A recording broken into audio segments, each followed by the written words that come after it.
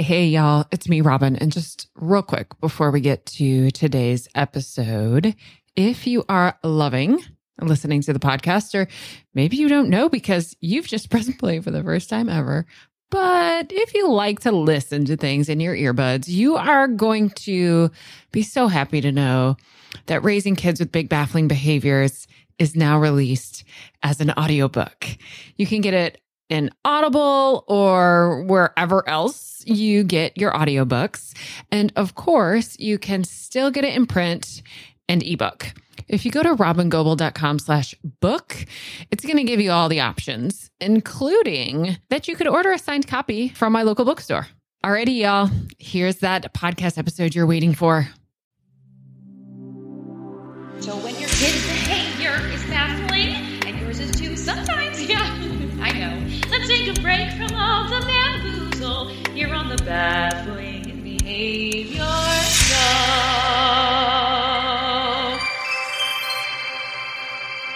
Hey, y'all. Welcome back. It's the Baffling Behavior Show, the podcast formerly known as Parenting After Trauma. I'm your host, Robin Goble. Y'all, I usually stick pretty close to the podcast topic schedule I create for myself. But I had an experience last week that struck me with some inspiration for a different topic. And I decided to just go off, veer off of the schedule that I make for myself and record an episode that was pretty different than what was planned.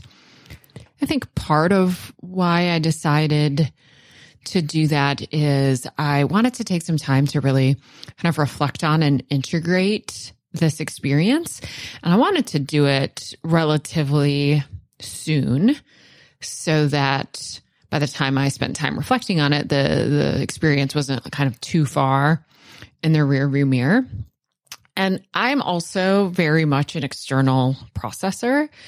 So I thought, well, might as well externally process in front of the microphone and let y'all kind of go along on this journey with me. I thought it could be helpful both to all of y'all listening kind of as a professional, but to those of you listening as a parent as well.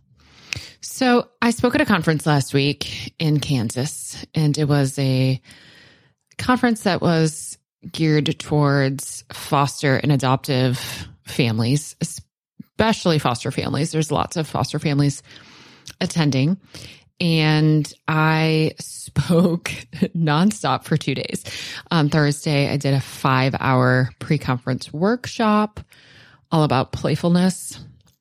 And pre-conference workshops tend to be a little bit smaller than conferences. So I think there was about 130 people in attendance. We, got to have some nice connection and interaction with the audience, with everybody that was attending. And then on Friday, I basically was speaking constantly at the conference. I began with the kind of opening keynote and then gave 3 separate workshops. So there was a lot going on those 2 days. And I had a lot on my mind preparing for those 2 days. It's one thing to go somewhere and speak for 2 days in a row, but to speak with 5 different topics, 5 different objectives, 5 different beginnings, middles, and ends.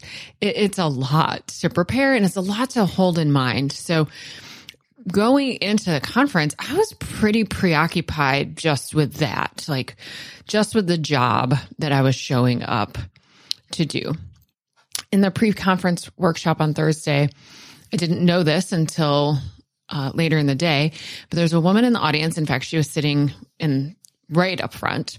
There's a woman in the audience who did not know who I was, and also foster care or adoption, working with kids with complex trauma wasn't really her area of expertise or her scope of practice. She attended because a family member of hers was involved in the conference planning. And she didn't used to live close enough to attend the conference. And this year lives close enough to attend the conference. And so that's how she showed up. And the reason I'm even giving you all that information is because it does feel kind of important and relevant that this lovely woman really came in with no like preconceived ideas or pretenses or expectations for the day or for what or how I was going to present, right? Like she didn't know me at all. She was a very seasoned psychotherapist, has been doing this work for decades. At the end of the day, we had a little time for us to kind of sit down and just chat, colleague to colleague. And she gave me some really interesting reflections. Like she held up a mirror for me and kind of pointed out or articulated some ways she noticed that I connected with the audience that she found noteworthy. So y'all, it's always nice to get reflection from folks. And I work really hard to give other people the accurate reflection that they need. And it's always nice to get that from other folks. So I really appreciated that. Again, especially coming from somebody who had no expectations of me, no pretenses. She had no idea who I was and just showed up because a relative was, helping to plan the conference. What she reflected back to me feels so important to share with y'all. Again, those of you who are professionals and you are out in the world helping kids and parents with these intensely vulnerable nervous systems, these complex trauma histories and the attachment trauma that comes along with foster care and adoption. But also I thought her reflections were really important things for parents to actually hear. So what she said to me, and kind of like the little nuances of my teaching style, she said things like, well, you just showed up as you, like you were totally authentic. And when you didn't know an answer to a question, you said, I don't know. That's a great question. It was so fascinating to hear these reflections because I really can't even imagine presenting in any other way. But she was so clear that she found this to be quite unusual from a speaker, for a presenter. And really what I heard her say more than anything was that she observed that I kind of show up on stage, right, in a position of authority. Yet what she experienced was my deep core resonant commitment to showing up in front of an audience who has given me kind of the gift of their time and attention, right? I take that super seriously. And I want to be with these folks and connect with these folks, not as an expert, but as a collaborator. I want to connect with folks who show up and give their time and their attention. Right? I want to join their journey, not tell them where to go on their journey. And it is absolutely true that I have this unique privilege in the world where I have made a career out of studying and learning and synthesizing that information and giving that information back to the folks who don't have the privilege of having that kind of time or interest, that as well as the kind of ability to take the science and the theory that I'm studying and turn it into practical information, right? Because most theorists are indeed that. They're theorists. They're not clinicians, right? They offer us their theory and bless us to take that theory out in the world and make it useful, make it impact people, right? That's what theorists want. It's just not their role, right? In the whole experience. And so I have developed a knack for that, right? Like I get to deeply study the science and combine that with my, kind of boots on the ground in the trenches experience with kids and families. And then show up in a way that allows me to offer some ideas and offer those ideas as a collaborator, not as an expert. Because the truth is I know nothing about you or your kid. I know that you know everything about you and also a lot about your kid. And here's the clincher. And for my professionals listening, I want you to really hear this part. I know that the parents know them and their kid way better than I ever could. And I believe them. I have absolute, complete trust in you, the parent, being your expert. And I believe what parents are saying when they come to me.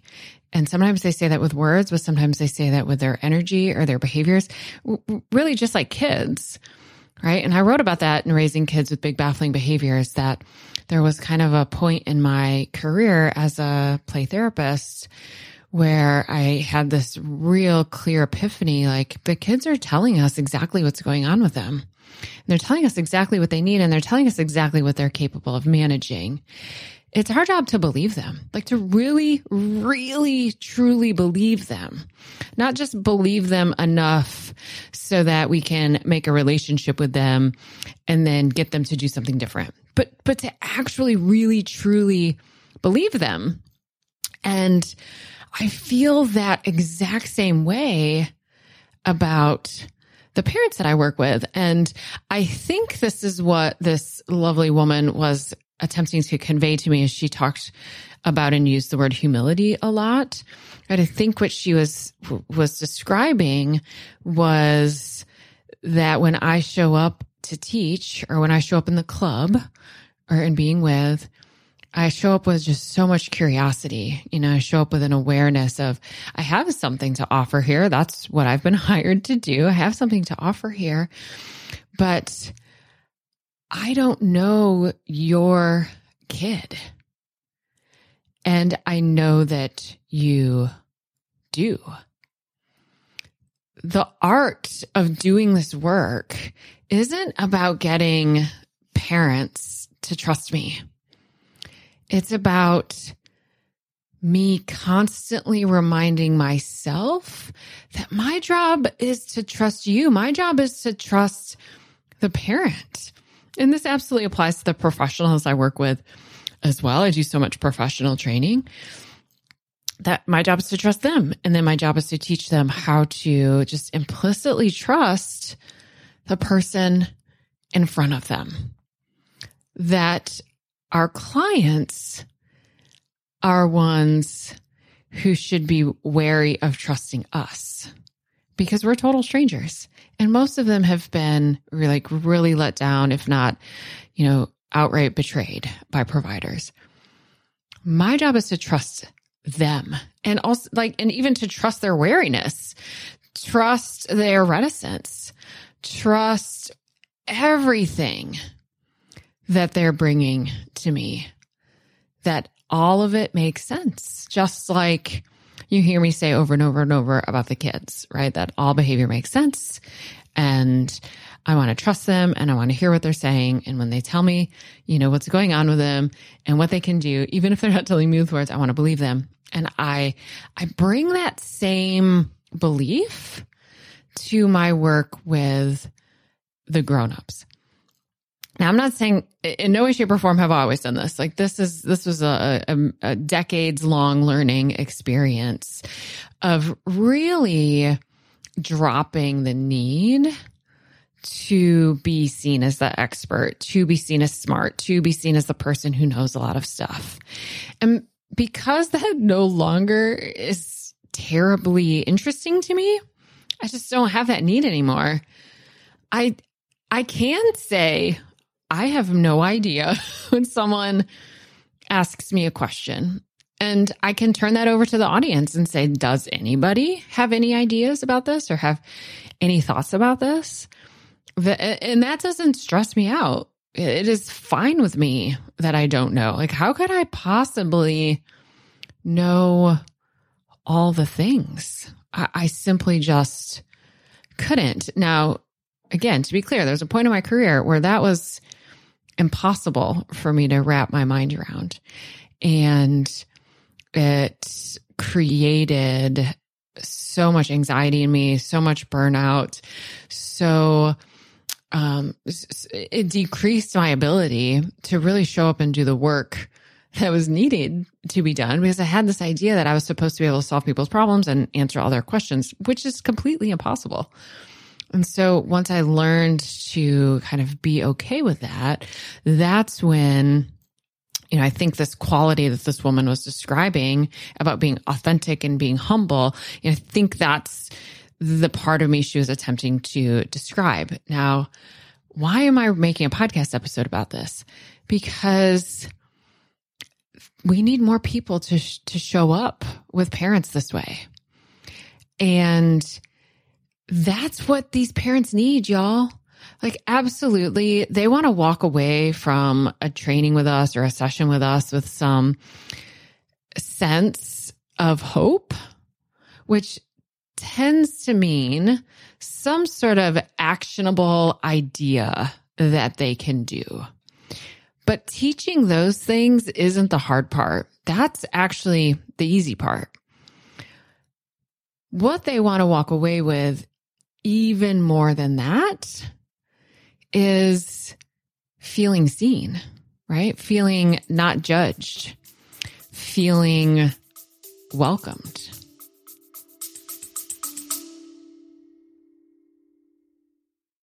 I'm interrupting the show real quick because if you happen to be a new listener, you might find yourself being a little overwhelmed by all this information. That makes total sense. I mean, there's like 150 episodes plus all the free resources that are available over my website. It's just a lot. So many folks have asked me, where do I start? So I created a separate podcast stream called Start Here. What I did is I took the 10 episodes that I want you to listen to first, and that I want you to listen to in this specific order, and I put them into a separate podcast stream so that you don't have to search for them. You can just press play and they'll play one after the other after the other. If you go to robingoble.com/start here, you'll be able to get an invitation to subscribe, and then you'll be able to listen right in the same podcast app you're using right now. robingoble.com/start here. And that, y'all, as professionals, is a skill we can grow and really, really practice cultivating. And I'd say that that is a way more important skill to practice cultivating than learning tools and techniques. The truth is most of us can learn the tools and techniques from reading books, from YouTube videos. Like, there's just no shortage of people giving out tools and techniques. And that's true for us as professionals. And it's also true for parents, right? And so as much as it feels like that's what folks want when they come to us. And sure, again, of course, folks want to come to us feeling like we have some ideas about how to help them. But y'all, the very unique, specific population that I've been working with since, even before I left graduate school, and the parents of the most struggling kids, right? The parents of the kids that other professionals are just saying, I don't know how to help you, right? Those parents, of course, they're longing for us to give them some tools and techniques, of course. But actually, my experience has been that those parents are longing to be believed. They're longing to be seen, and they're longing to be valuable enough that we don't give up on them, which I think directly relates to this next piece of feedback or reflection that this therapist who didn't know me at all kind of offered up to me at the end of this day. She said she noticed, and again, she doesn't work with parents of kids with complex trauma. This is not her area of expertise. So she said she really noticed how over and over and over and over again, I reminded everybody, listen, I'm going to tell you these ideas. I'm going to tell you these things to do, and you're not really going to be able to do them, right? Because this is impossible, right? These are impossible tasks, right? And so there's lots of great ideas. There's lots of great theory about how to be with kids who are really dysregulated. And the reality is it's almost impossible to do that because dysregulation is contagious.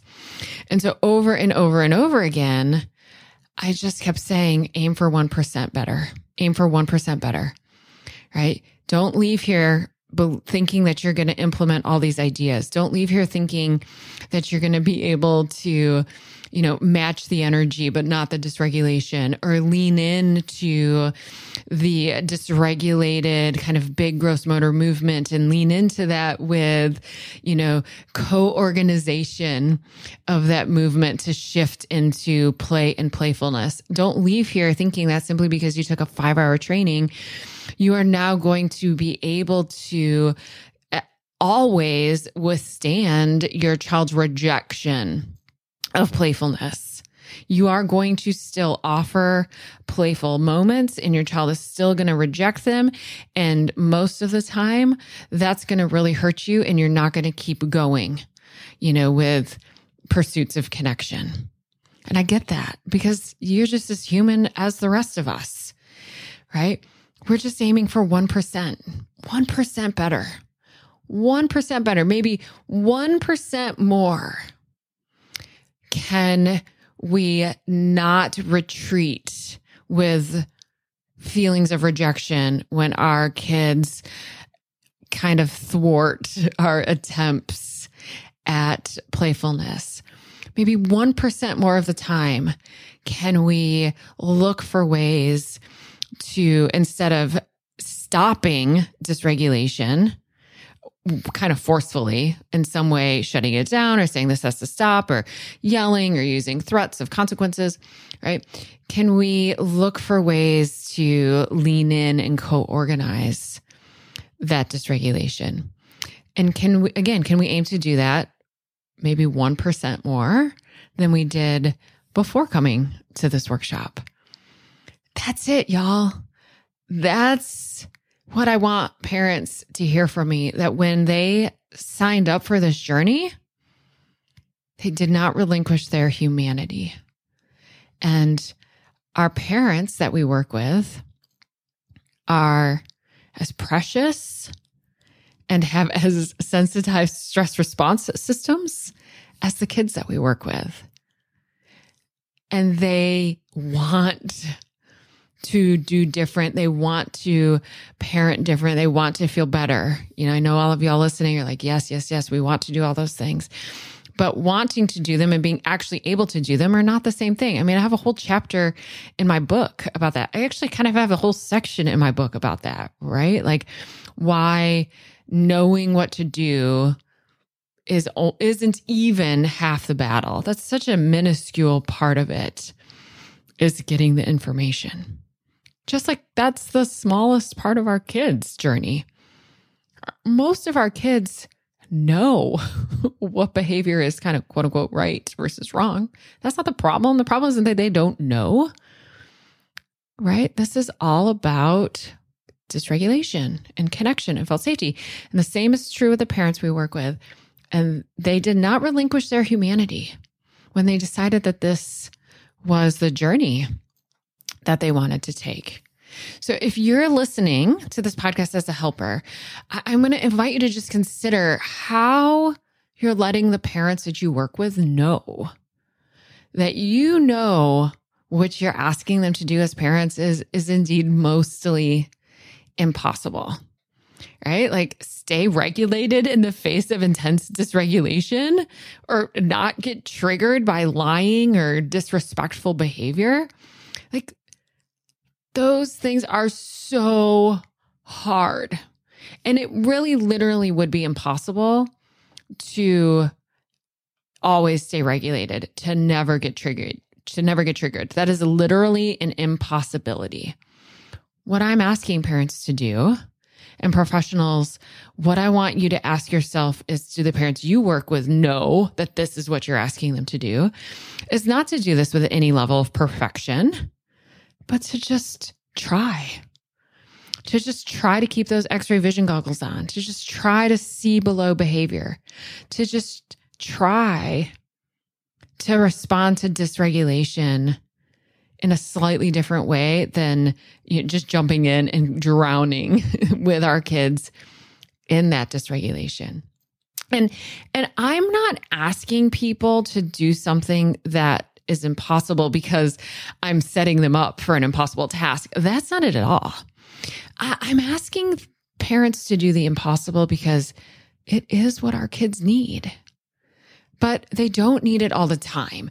And even if they did, we don't need to give it to them all the time, because that's not possible. And we get to still be human.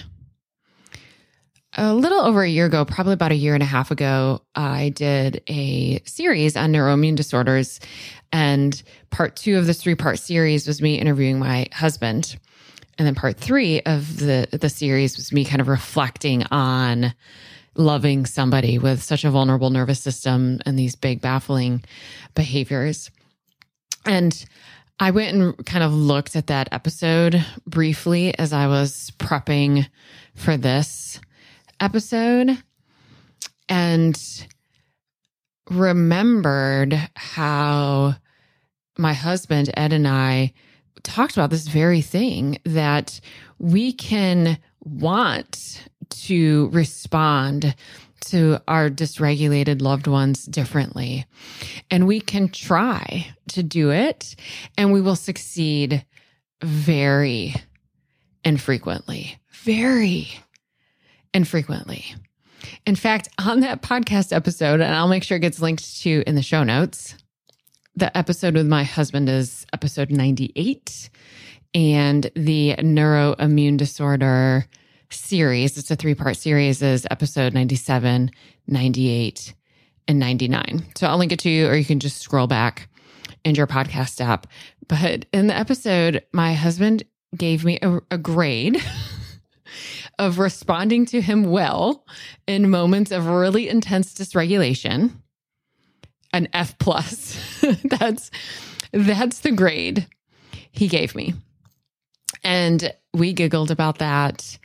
And I admitted that that's probably quite accurate, right? And that if I was to give myself like a percentage of time in which I respond to his dysregulation in the way that I know I should, right? In the way that I coach others to, in the way that I know changes the brain and the body and the nervous system, the way that I know his humanness, his dignity deserves to be responded to. Because even though his behavior might be very bad, his behavior is simply just a symptom, right? And his dignity, his humanness deserves that I see through that and see his humanness, right? And how often do I do that? Well, he gave me a grade of an F+, and I said, I'm not sure that I do that successfully more than 5% of the time. But y'all, that's better than 4%. And he agreed. So if you're listening to this episode as a professional, I want you to really, really, really hear me say, you don't need to know all the answers. Parents don't need you to know everything. Parents need you to trust them, to believe them, and to not abandon them when you don't know what to do next. Now, that's very different than knowing when it's time to refer out because a situation is outside your scope of practice. That's very different than just saying, I don't know what to do. Best of luck to you. I can't help you anymore. All right. I mean, this really goes for all of your clients, but I'm thinking specifically about parents. And if you're listening as a parent, I just want you to hear me say overtly, specifically, concretely, I want you to hear the words, I trust you. I believe you. I know that I couldn't possibly know what it's like to be you because I'm not you. I do know what it's like to be in close relationship with somebody with extremely intense dysregulation and extremely baffling behaviors and to feel scared and helpless and hopeless and to know that there's nobody out there to help, right? I do know that. And I also do have a very unique area of expertise, and I happen to be pretty good at translating pretty heavy science into practical use so that we can have more compassion for our kids and ourselves. But I don't know you, and I don't know your kid. And even if we'd worked together for years and years and years, and maybe some of you listening, we have worked together for years and years and years. I don't know. But even if we'd worked together for that long, I still wouldn't know you the way you know you. I still wouldn't know your kid the way you know your kid, or certainly the way your kid knows themselves, right? Me and you, we get to come together, and I offer you what I can. And then you get to take what you know about yourself and your kid and bring those things together. I'm not promising answers. If they existed, you wouldn't even be listening to this because you would have found them by now and you would have implemented them and they would have worked, and you would be listening to like true crime podcasts or whatever it is that you enjoy as like a leisure experience instead of parenting podcasts about the brain. Right? You know, the things that I say behind my microphone in my cozy little office are things that you might be able to implement, but also they might not be. They might be things that could be helpful if you did implement, but also they might not be. Right? If I get it right 5% of the time with my husband, that's better than 4%. Y'all, this is my job, like my literal job. All I do all day long is study this information and help folks understand the information and implement it and integrate it, right? It's my literal job. And my husband still gives me an F+ at implementing it every day. So if you think about that, maybe, hopefully what you're noticing is that you're doing pretty great. Like really great. We've been tasked something impossible, and we just keep trying. I have had countless adults sit with me in the therapy experience and tell me some ways they cannot really articulate this word for word, and in other ways they sort of get this across in different kinds of ways. But essentially they communicate to me that if their parent, even if their parent who had never been able to change, right? Because I work with parents, I worked with adults with the same kind of histories as the kids that I work with. So the adults that I work with have pretty significant histories of complex trauma themselves, right?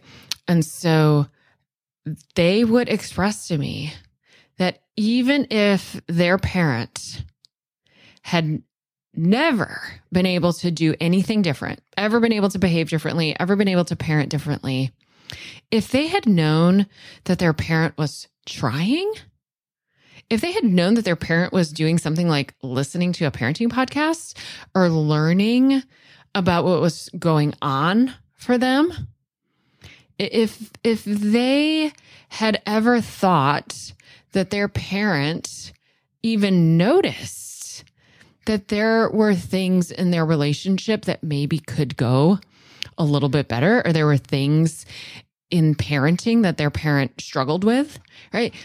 What they've told me is that if their parent had even noticed those things, even if they were never able to change them, but just simply had awareness of them, that would have changed so much for them, like so much for them.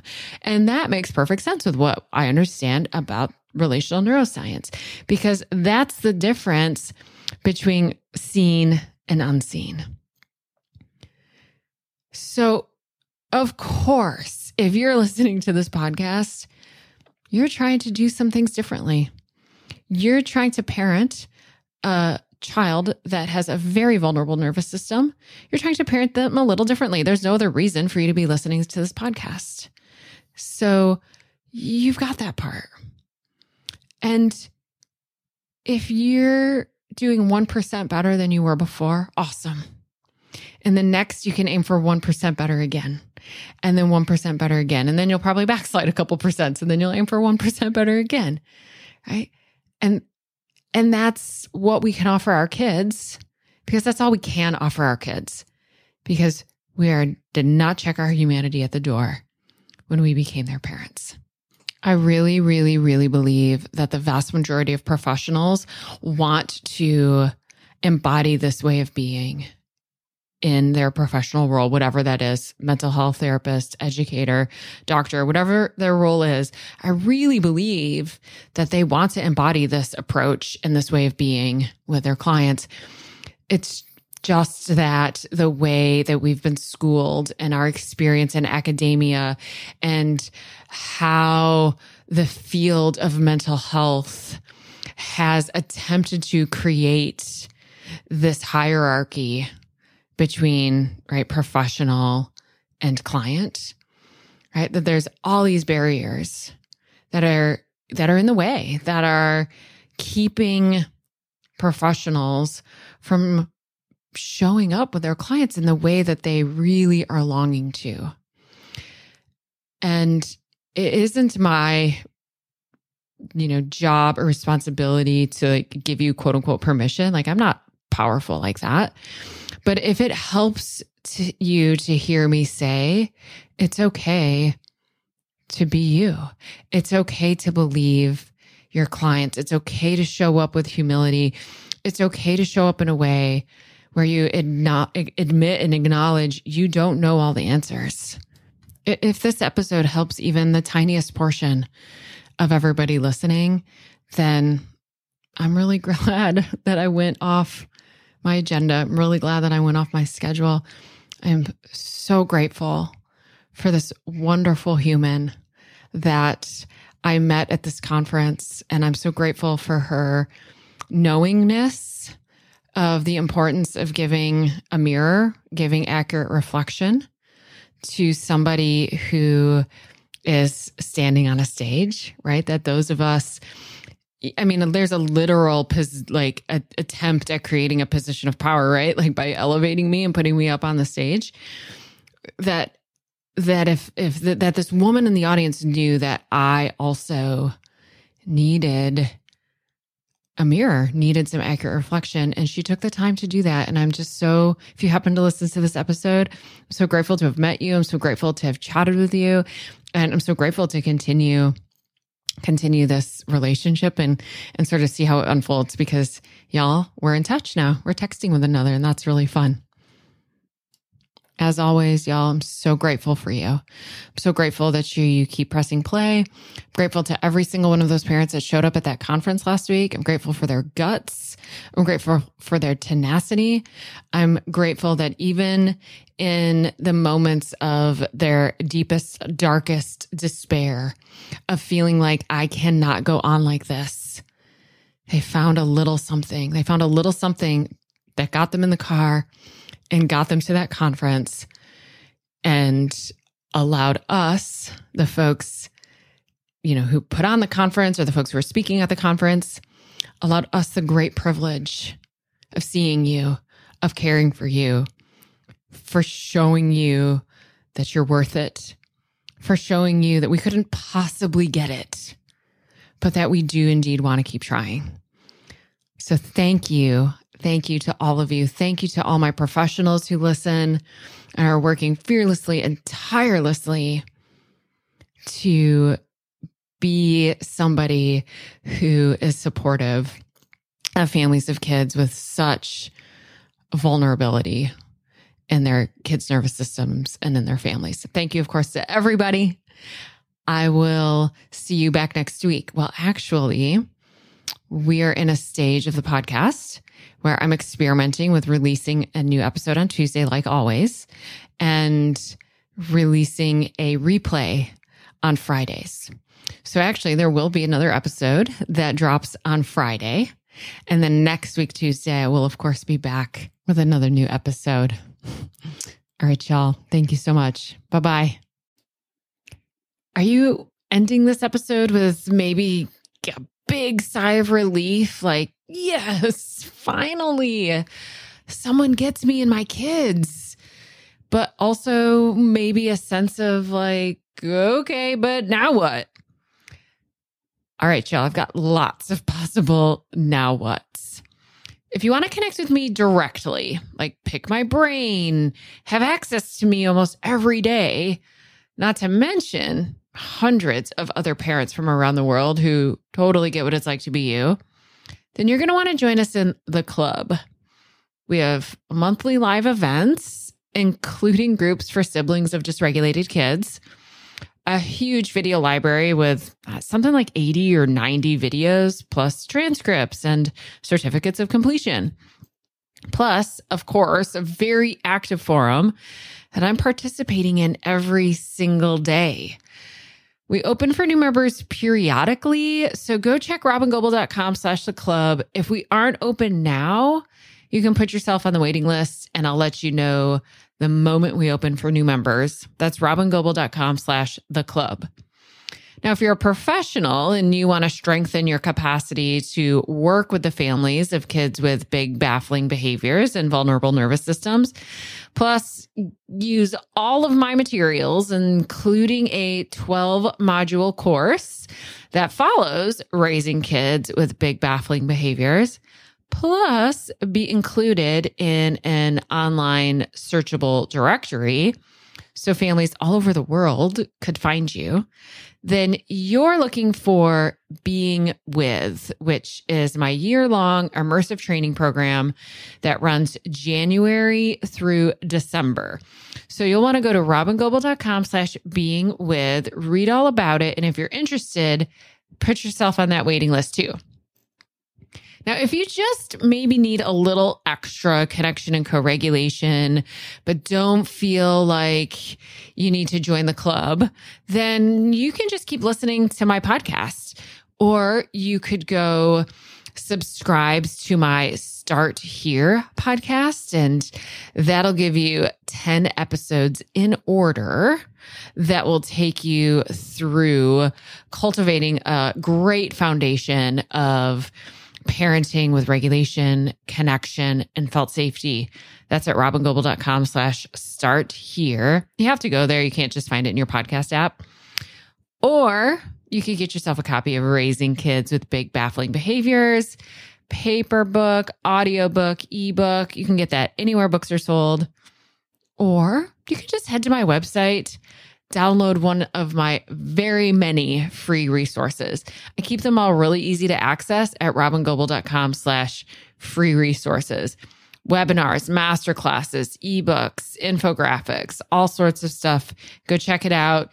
See what of those things could be supportive of you or maybe to the other adults in your life who are helping support you and your child. There are just so many ways that you and I could be more connected, and you can get the amount of co-regulation and support that you need. If it feels like a lot to remember, all you have to do is go to robingoble.com and take your time clicking around, seeing what I got there. I am so glad you and I are connected now, and I can't wait to be with you again soon in our next episode of the Baffling Behavior Show. Bye-bye, y'all.